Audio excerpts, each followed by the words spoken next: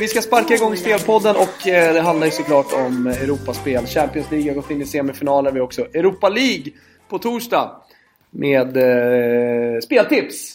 Vi börjar i kronologisk ordning. Såklart, vi börjar på tisdagen. Det är Manchester City mot Real Madrid. Och en hel del sceninformation här. Kompany tillbaka i City bland annat. Stämmer, spelade mot Newcastle. Vilades för sen i helgen. Och vi får se om han är redo att starta här mot lite bättre motstånd. Men Kompany är skadefri i alla fall och med till selection. Annars i City så ser det ganska bra ut. Yaya Touré dock borta.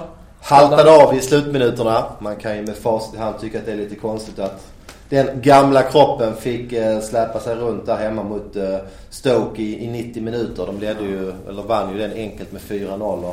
Borde ju ha bytts ut tidigare kan man ju tycka. Men så var det i alla fall. Touré drog på sig muskelbristning i slutet av matchen och missar kvällens möte.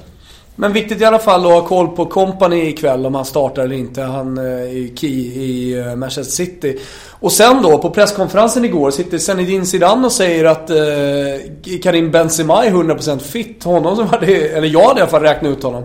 Ja, det var intressant information där för att han klev ju av här för det första klev han ju av i bortamötet mot Wolfsburg och klev ju även av i helgen matchen mot Vallecano.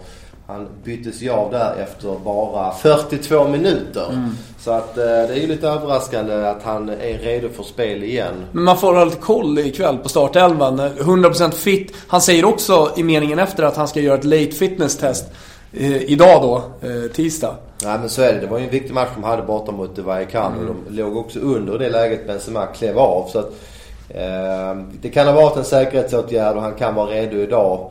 Men jag tycker ändå man ska vara noga och kolla laguppställningen när den släpps för att det var som sagt bara 3-4 dagar sedan han kände av någonting i knät så att jag är inte 100 på att han är helt återställd. Men spelpodden tycker i alla fall att Karim Benzema är viktig för Real Madrids offensiv. Det är han definitivt av flera anledningar. För det första är han ju en liten bollstation där uppe centralt. För det andra är han ju en bra avslutare som ofta finns på rätt läge i straffområdet. Och kanske det viktigaste att Ronaldo kan fortsätta spela på sin kant. Jag tycker att Ronaldo är klart bättre när han får ta sats utifrån sin vänsterkant kontra spela mer centralt som han har gjort flera gånger när Benzema har varit borta. Och på tal om den store Cristiano Ronaldo som jagar sitt eget målrekord i Champions League den här säsongen.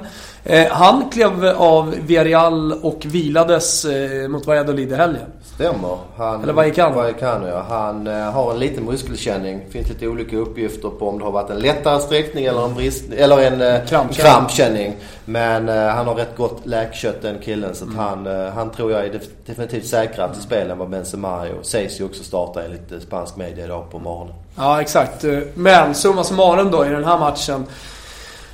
Nyckelspelarna, vi har koll på Benzema, Yaya Touré definitivt out, Kompany måste vi också ha lite koll på startelvan där. Men vad tror vi om matchbilden? Manchester City som öppnade offensivt som tusan borta mot Paris Saint-Germain, däremot hemma lite mer defensivt. Vi har en Pellegrini som talar om att det viktiga här mot Real Madrid blir att inte släppa in mål på grund av den här borta målsregeln.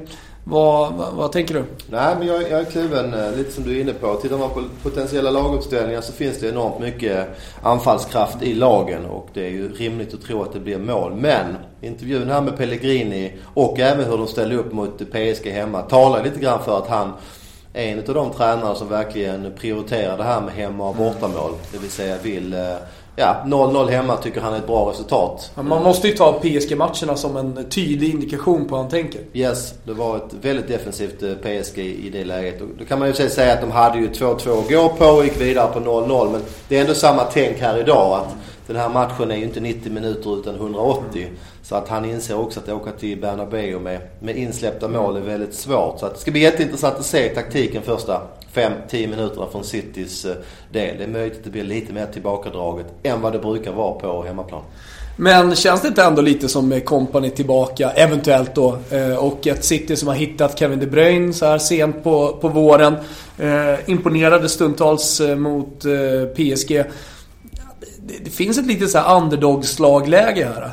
Alltså De Bruyne är ju superviktig som du säger. Han har ju verkligen satt fart på City här igen på våren efter sin skada. Däremot, att slå ut PSG...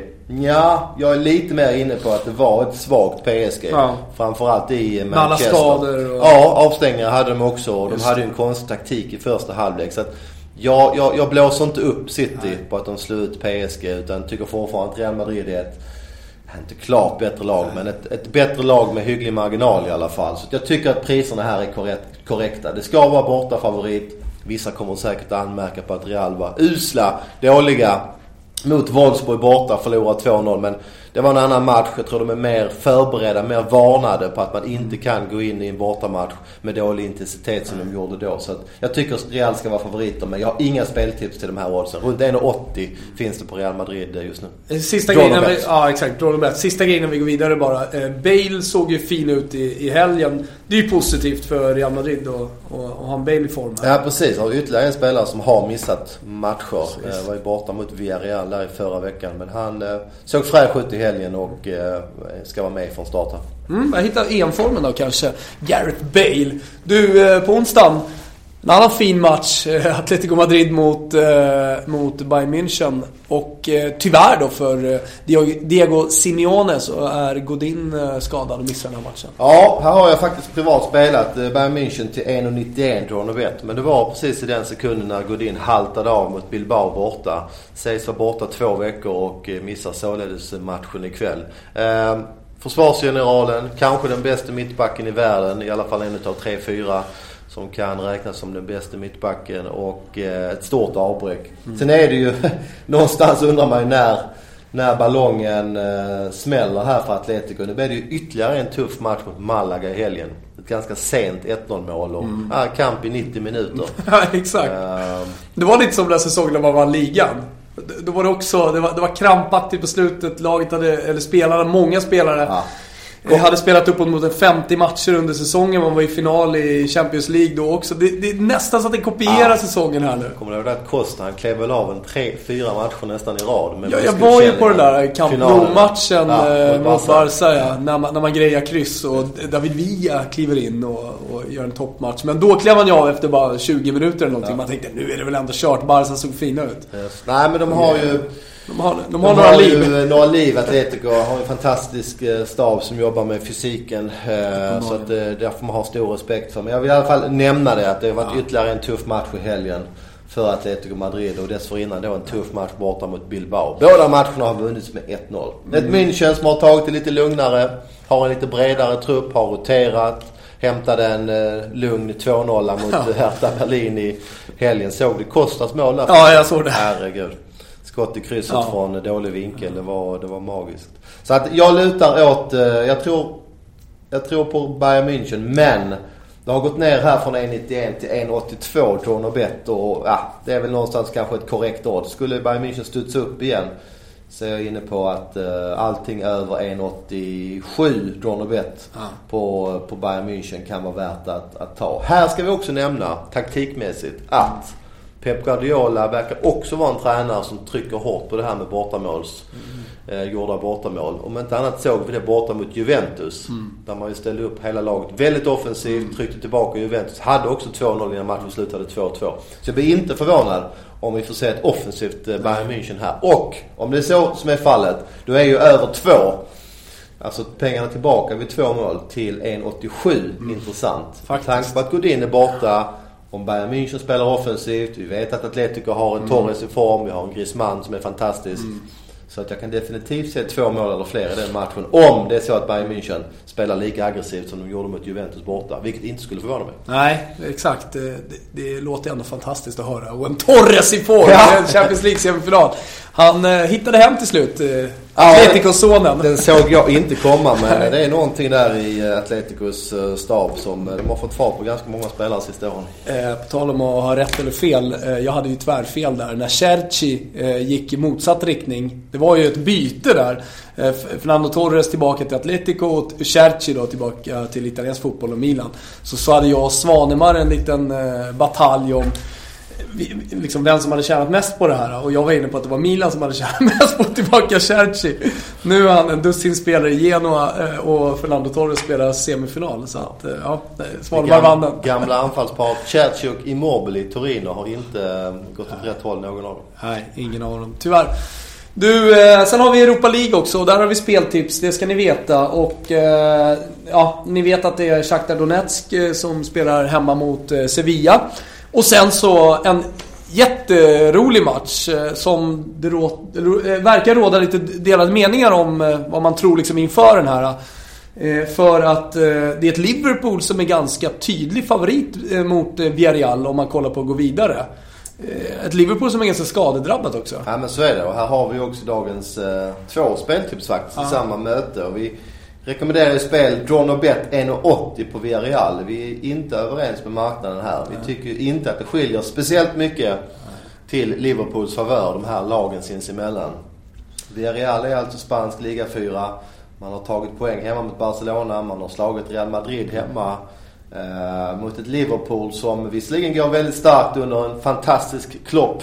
Det är ju verkligen en Klopp-effekt vi ser. Men att få 1,80 draw no bet på Villarreal hemma mot ett Liverpool som har lite skador. Emre Can, Henderson borta och Origi borta också. Visst, de skrapar upp ett fint lag här, men ändå. Sakho ny på listan här med problem med dopinganklagelser. Så det ser även bättre ut skademässigt i hemmalaget, tycker vi. Så att speltips 1 blir Villarreal, draw no bet 1,80. Och vi vill även ha några kronor på Villarreal och gå vidare. Eller hur? Ja, 2,50.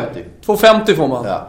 Svårt att säga att inte Villarreal skulle ha i alla fall 45% chans här, måste jag säga. Det tycker jag faktiskt att det är väldigt konstiga priser. Ja, vi är inte överens här med marknaden. Den saken är i alla fall klar. Och vi har ju trots allt sett lite Europa League den här säsongen. Det har vi definitivt. Kort om Shakhtar Sevilla idag tisdag. Så har vi inte alla skadeinformationer. Vi vill inte missleda folk här, utan vi nöjer oss med att konstatera att Sevilla har det bedrövligt svårt att vinna på bortaplan i ligan. Men har ju verkligen gått starkt i Europa League de senaste åren. Men inga speltips från min sida i alla fall. Jag måste läsa in mig mer på den matchen, vilket jag kommer att göra imorgon, onsdag eller på torsdag. Kika in på footballunited.com, ladda ner appen, så får ni i realtid speltips då, bland annat från Daniel Olenklint. Och vi är tillbaka på fredag igen, då är Liga Fotboll. Det är 3 omgångar kvar. Ska Leicester säkra det här? Ska vi dödförklara den italienska ligan en gång för alla? Ja, vi får se, helt enkelt se. Fredag är det som gäller i alla fall för nästa podd. Vi säger tack Unibet för att ni är våra sponsorer. Och så säger vi också tack till alla ni som lyssnar. Ciao, tutti.